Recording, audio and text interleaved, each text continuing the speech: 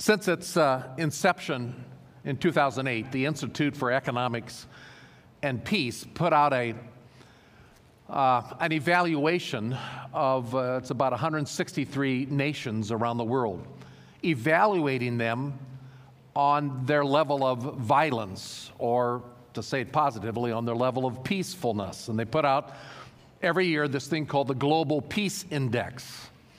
Again, evaluating countries as to their level of peacefulness. Well, guess what? There's not a whole lot of peacefulness in the world. Year by year, evidence is showing in this Institute of Economics and Peace emphasize that peacefulness is elusive. In fact, it is growingly violent in our world today. Middle East, of course, ranks as the highest. Syria is the nation with the highest level. And if you're interested, of the 163 nations evaluated this past year, the United States ended up 114. Not much has changed in the world. 2,800 years ago, the world was also in turmoil, and the hot spot was also the Middle East, right in that same region. The Assyrians were the world dominating power, and they were wreaking havoc upon the world scene, murdering, pillaging, conquering people groups all around them, gobbling up huge land masses as they went a-conquering. One little area that seemed to be surrounded and a little bit protected was this little nation called Judah. Its capital, Jerusalem. And yet, that was about to change. They were God's chosen people. And yet God's patience had run out. And judgment was about to come. We've begun a study of the book of Isaiah, and I invite you to take your Bibles and turn with me to Isaiah again this morning. As we saw last week in the very opening chapter of the book, God levels a lawsuit against his chosen people. Chapter 1 is written like a formal lawsuit. Charges are being brought against God's people, 3 in particular. God is condemning them for their perversion of their relationship to him as a parent and a child.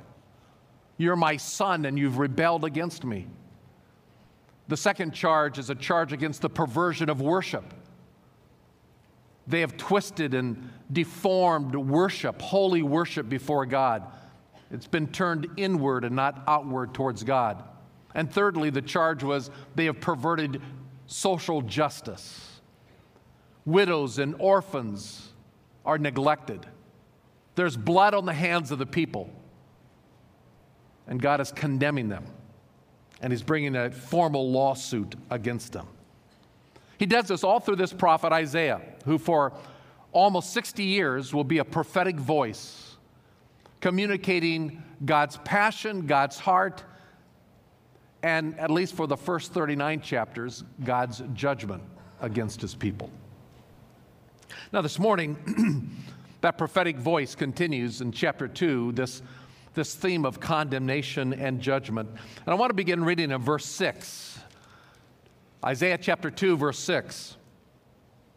For you have abandoned your people, the house of Jacob, because they are filled with influences from the east, and they are soothsayers like the Philistines, and they strike bargains with children of foreigners. Their land also has been filled with silver and gold, and there's no end to their treasures. Their land has also been filled with horses. There's no end to their chariots. Their land has been also filled with idols, and they worship the work of their hands, that which their fingers have made. And so the common man has been humbled, and the man of importance has been abased, and do not forgive them. Enter the rock, hide in the dust from the terror of the Lord and from the splendor of his majesty.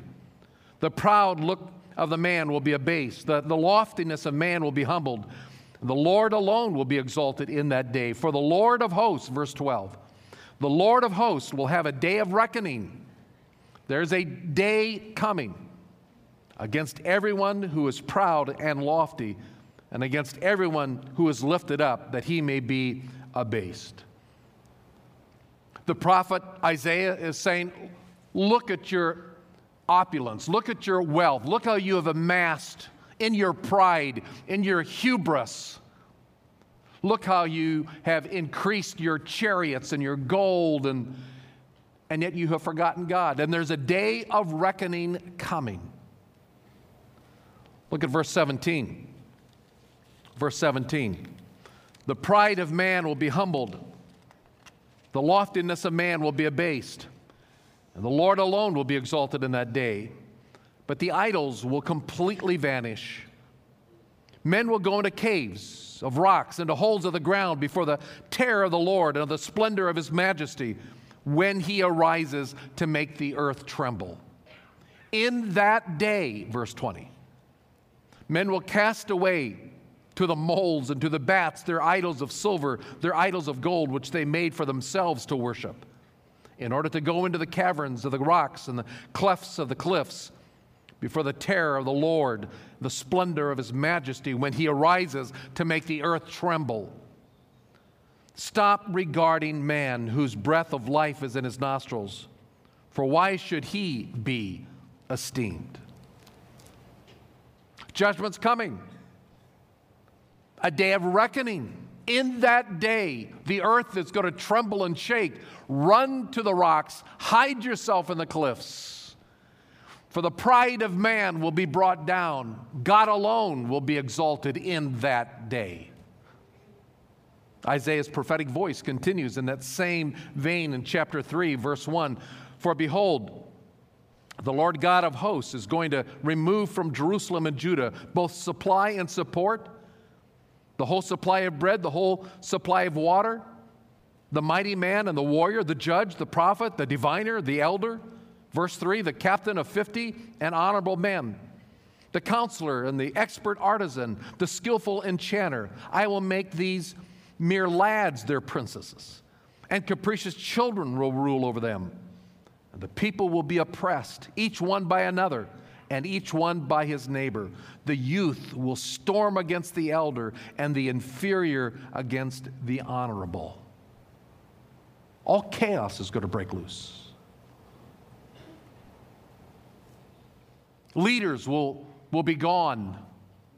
They'll resort to, as it were, childlike leaders to rule over them, because there'll be no one left.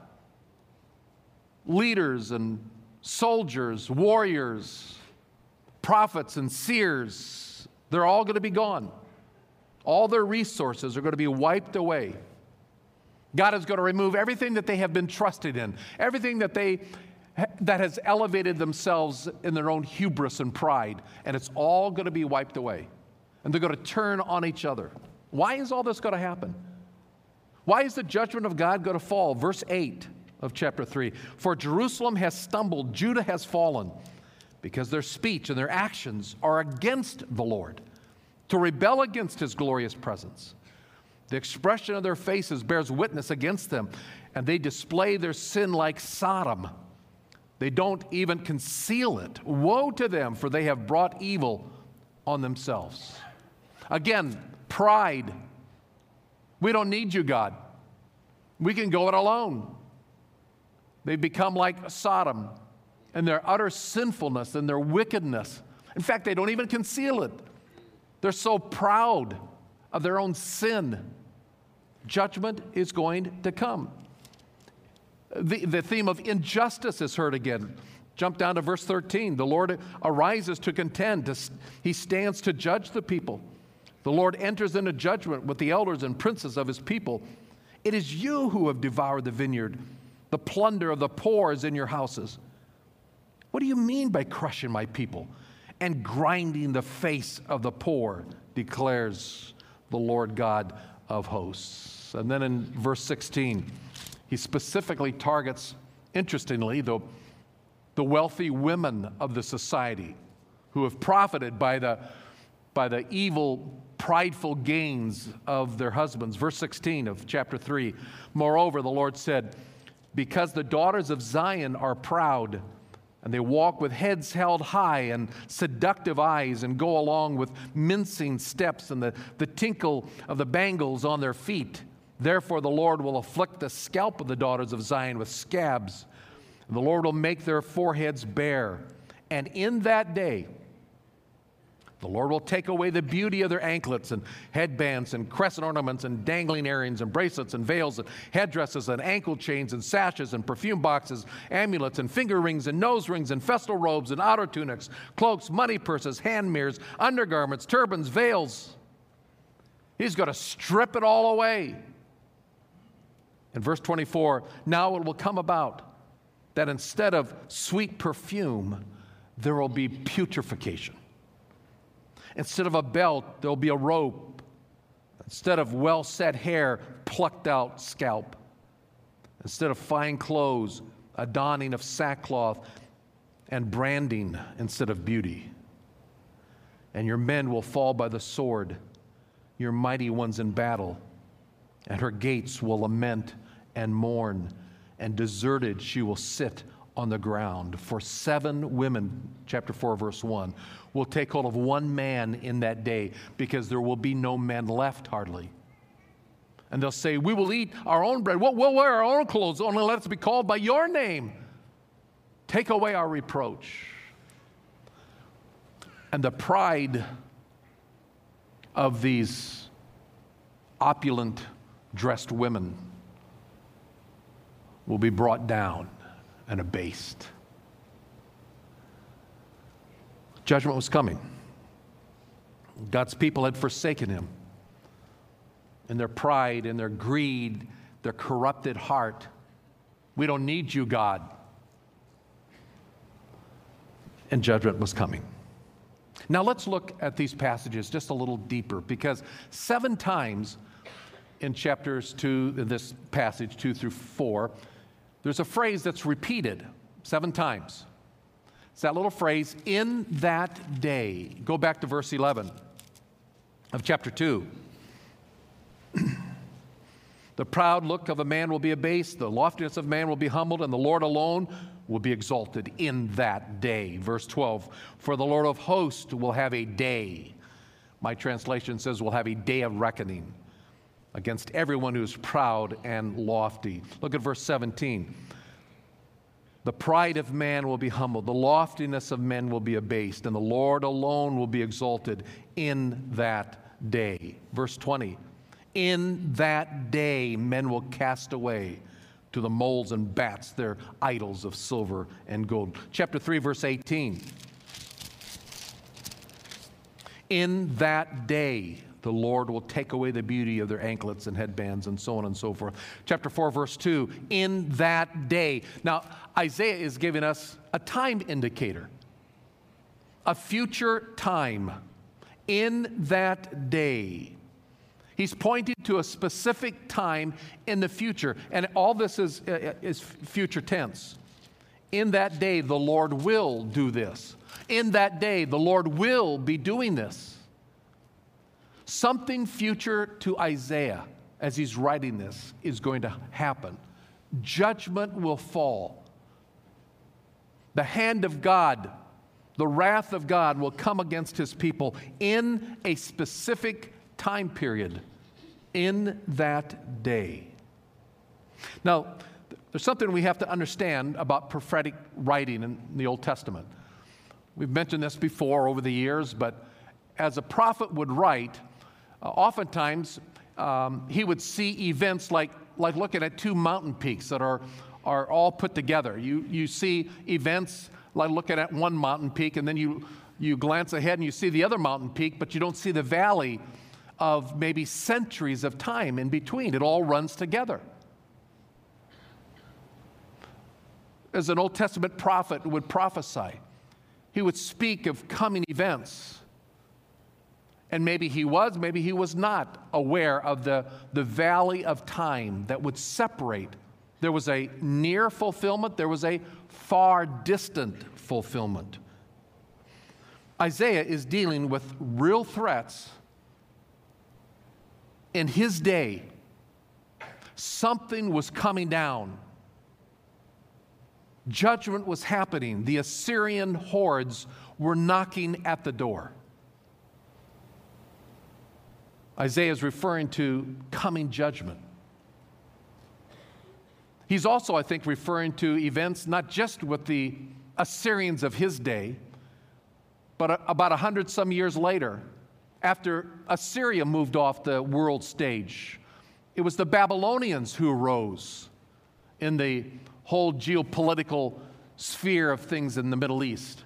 And it was the Babylonians that ultimately would come against Judah and Jerusalem in 586 BC and destroy Jerusalem and take the people of Judah away into Babylon into captivity. And Isaiah speaking of, in that prophetic voice, not just of events that were happening in his day, but of what would take place in about 100 years or so later.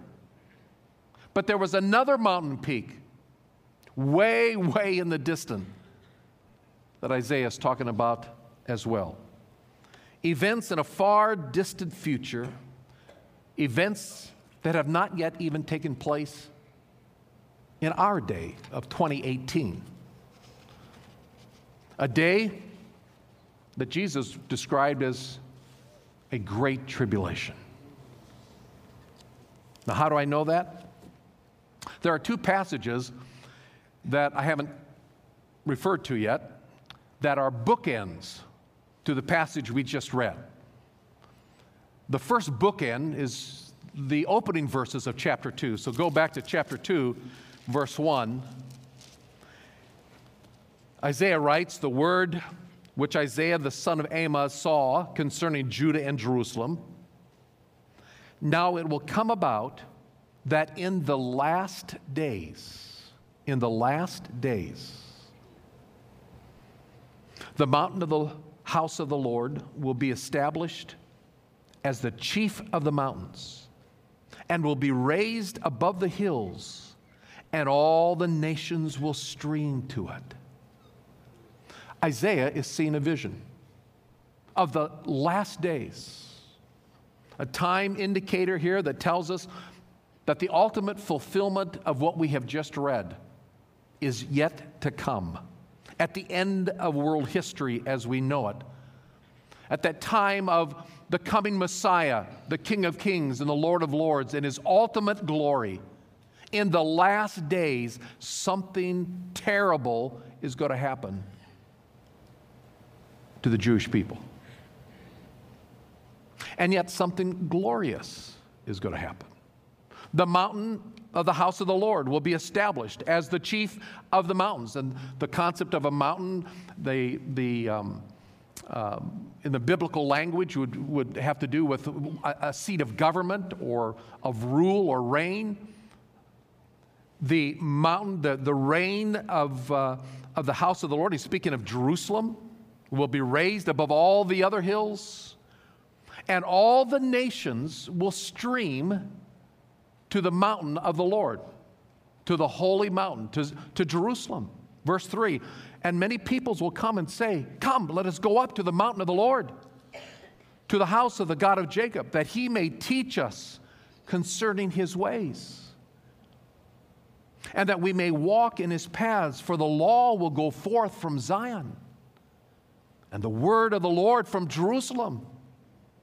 And he will judge between the nations. He will render decisions for many peoples. They will hammer their swords into plowshares, their spears into pruning hooks. Nation will not lift up sword against nation, and never again will they learn war." Now, folks,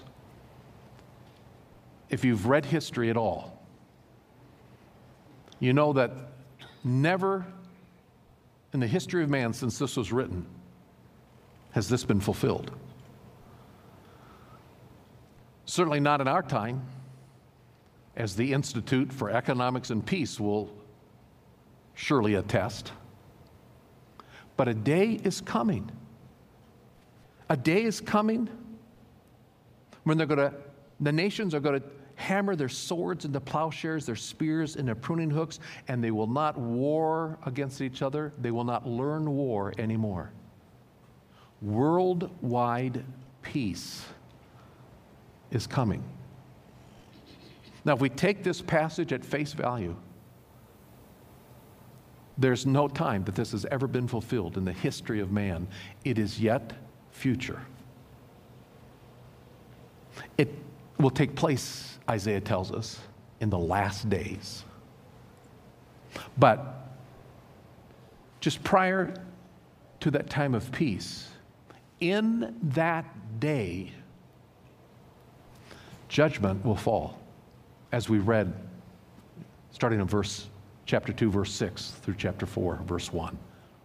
In that day, the pride of man will be brought low. In that day, God's wrath will fall upon his people. And it will cleanse out and purify the people of God. The other bookend to this passage over in chapter 4 continues. Chapter 4, verse 2. Here's the other half of the bookend. In that day, what day? In this latter day, in the last days, in that day, the branch of the Lord will be beautiful and glorious. Now, probably in most of your translations, the word branch begins with a capital letter. Your translators are telling us, they're understanding that this is referring to the coming Messiah. Elsewhere, we won't take the time to turn there, and we'll see it later in Isaiah. This is referring to the coming King of Kings, the Lord of Lords. He's called the branch. The root of Jesse will rise. And in that day, the branch of the Lord will be beautiful and glorious, and the fruit of the earth, and I think even the F in fruit could be capitalized, probably also referring to Messiah. The fruit of the earth will be the pride and the adornment of the survivors of Israel. And it will come about, verse 3, that he who is left in Zion and remains in Jerusalem will be called holy, and everyone who is recorded for the life in Jerusalem. And when the Lord has washed away the filth of the daughters of Zion and purged the bloodshed of Jerusalem from her midst, when God's work of cleansing and judgment is complete by the spirit and judgment of the spirit of burning, then the Lord will create over the whole area of Mount Zion, over all her assemblies, a cloud by day, even smoke, and the brightness of a flaming fire by night. And that harkens back to the children of Israel who were being led out, and the presence of God was with them. The cloud by day, the fire by night. For over all the glory will be a canopy. And there will be a shelter to give shade from the heat of day, and refuge and protection from the storm and the rain. A day is coming. Something is going to happen when the branch returns. Now, 2,000 years ago, as potentially hundreds of thousands of Jewish people were assembled in Jerusalem for the feast of the Passover, all of a sudden, the crowd begins to erupt. Palm branches are being waved. And the people break out in song because they see in fulfillment of Zechariah's prophecy, behold, here he comes, the Son of David, the King, riding lowly on a colt of a donkey. And as he approaches Jerusalem, they cry out, Hosanna, Hosanna. Blessed is he who comes in the name of the Lord. Blessed is the Son of David. Hosanna in the highest. Hosanna. And this was the hour. The King had come. And yet, as we know, 5 days later, he's on the cross. He's crucified. What had happened? The branch, as the palm branches are being waved, is entering Jerusalem. And now he's dead? World peace did not come that day 2,000 years ago. What had happened? Was Isaiah wrong? Was the prophetic word false? The branch had come. And now all the nations of the world were to stream to Jerusalem as he teaches the law of righteousness and holiness. World peace is supposed to come, and the nations will sit at his feet and learn his ways. But they crucified him. Well, there are 62 chapters in Isaiah left, and so we're going to have to develop this over the weeks to come, because Isaiah has a whole lot more to fill in the pieces. God was not finished, but his eternal plan for the ages was not thwarted. In fact, it was being perfectly fulfilled. Now, Isaiah shares, I think, 3 important principles or applications for his people 2,800 years ago, and they are as relevant and as applicable and meant for us today as much as it was for the people 2,800 years ago. 3 important applications. In chapter 2, verses 1 through 4, after proclaiming about the last days and this world peace that's coming, in verse 5, Isaiah gives this application. Come, house of Jacob, and let us walk in the light of the Lord. Here's the first application. Be careful how you live. It's as if Isaiah is telling the people, this is yet future. God will reign supreme over this earth, and all the nations of the world will bow before him. But you don't have to wait to the end of the age. Come.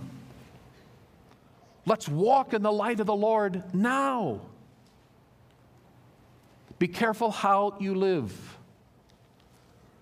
In the context here, he's talking about being careful how we live as we walk in the light, and the light is the light of his truth. The revealed truth of God, as it will be taught one day from Jerusalem, and all the nations will bow before it. One day that's going to come. But now, even in the darkness of this age, of this time, the call to God's people is, come, let's walk in the light of his truth. The psalmist wrote in Psalm 43:3, "Oh, send out your light and your truth. Let them lead me. Let them bring me to your holy hill and to your dwelling place."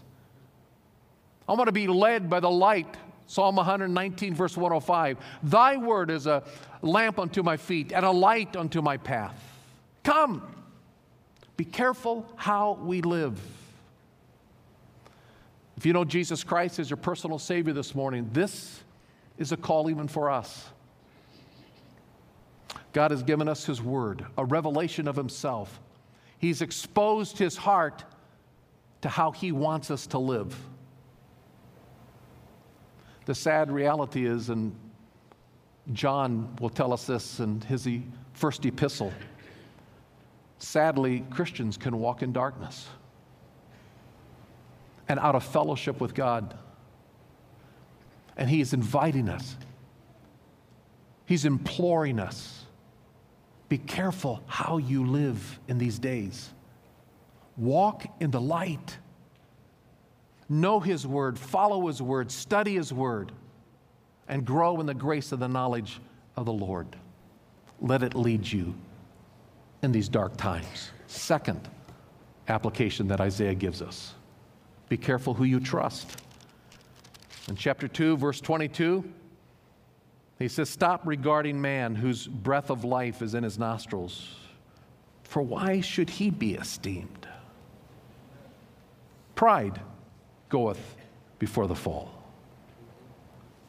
Don't trust yourself. Don't trust your own imaginations. Don't trust in man. How many times this past week were we given an opportunity to cast ourselves upon the Lord and say, Lord, I can't do this. I can't figure this out. I can't. How many times this past week were we given an opportunity to trust the Lord in whatever the situation was, as opposed to trusting ourselves? A challenge at home, something happened at work, school, a financial crisis, a world in turmoil as you read the newspaper articles, a government in the United States in disarray, and all of it. Who are we trusting in? And the exhortation, 2,800 years ago, but it's living, powerful, it's sharper than any two-edged sword. It's the Word of God that tells us today, be careful who you trust. The very first sin, the serpent comes to Adam and Eve and gets them to put their eyes off of God, onto themselves. That's pride. C.S. Lewis said it's the greatest of all sins. He once wrote, a proud man is always looking down on things and people. And of course, as long as you're looking down, you'll never see what's above you. The pride of man. I can do this. I can do this. It blinds us. It clouds our vision of the sufficiency of God. And God's people are called in good times or bad times, every moment, every step of our life, to be lived in total dependency and trust of Him. What is man? Why should we be esteemed? Why should we think more highly of ourselves than we ought? It clouds our vision of His greatness, and we stop trusting Him and in ourselves. There's a third application and encouragement that Isaiah gave 2,800 years ago, and it's simply this: be encouraged.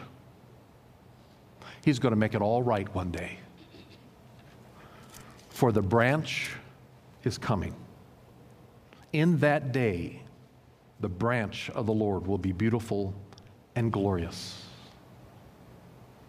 And in the darkness of our times, the encouragement that we must hold on to is that God has a plan that He is fulfilling, that He is unveiling. And even today, right now, March 25th, 2018, in this tick-of-the-clock moment, right now, He's fulfilling that plan. He has not abdicated the eternal throne. He is sovereignly fulfilling and bringing His plan to its ultimate consummation. In that day, it'll happen. And one day He will say, enough. And Jesus Christ will return to this earth, not riding a donkey, but a glorious, powerful presence with the people of God. And the heavens will open, and He will descend with a shout, the voice of the archangel, as the dead in Christ rise. And He will vanquish the foes, and He will reign supreme on this earth in fulfillment of Isaiah's prophecies. A day is coming when all the earth will be filled with the knowledge of the glory of the Lord as the waters cover the seas, as Habakkuk 2:14 tells us. And so be encouraged. Be encouraged. Live in the light, live carefully, and trust Him and Him alone. He's got a plan. He's right on time. Let's pray. Our Father, I'm not sure if these words of Isaiah provided any encouragement 2,800 years ago. I'm sure there was a remnant, that your word said that there were some faithful few who heard these words. And whether it was the Assyrians who were breathing down their neck, murdering and plundering, and they simply fell to their knees and said, Lord, have thine own way. Or 100 some years later, as the Babylonians were coming and finishing the job of wiping out the people and bringing them into captivity, there was a faithful few. There was Daniel, there's Meshach, Shadrach, Abednego. There was faithful few who got on their knees and said, Lord, no matter what, we're going to walk in the light. We're going to trust you, and we're going to wait for the branch to come. And Father, in this day, I pray that there are more than a faithful few. I would pray that in this congregation, there are people who are not going to trust in their own abilities and designs of how to solve their issues. But Father, that we will be a people who will walk in the light in spite of the darkness of the day. As we take heart and take courage in knowing one day, Father, the heavens will open and the branch, the king, the fulfillment of all the prophecies will return and make it right once again. Thank you, Father, that your word is true. Encourage our hearts. In Christ's name I pray, amen.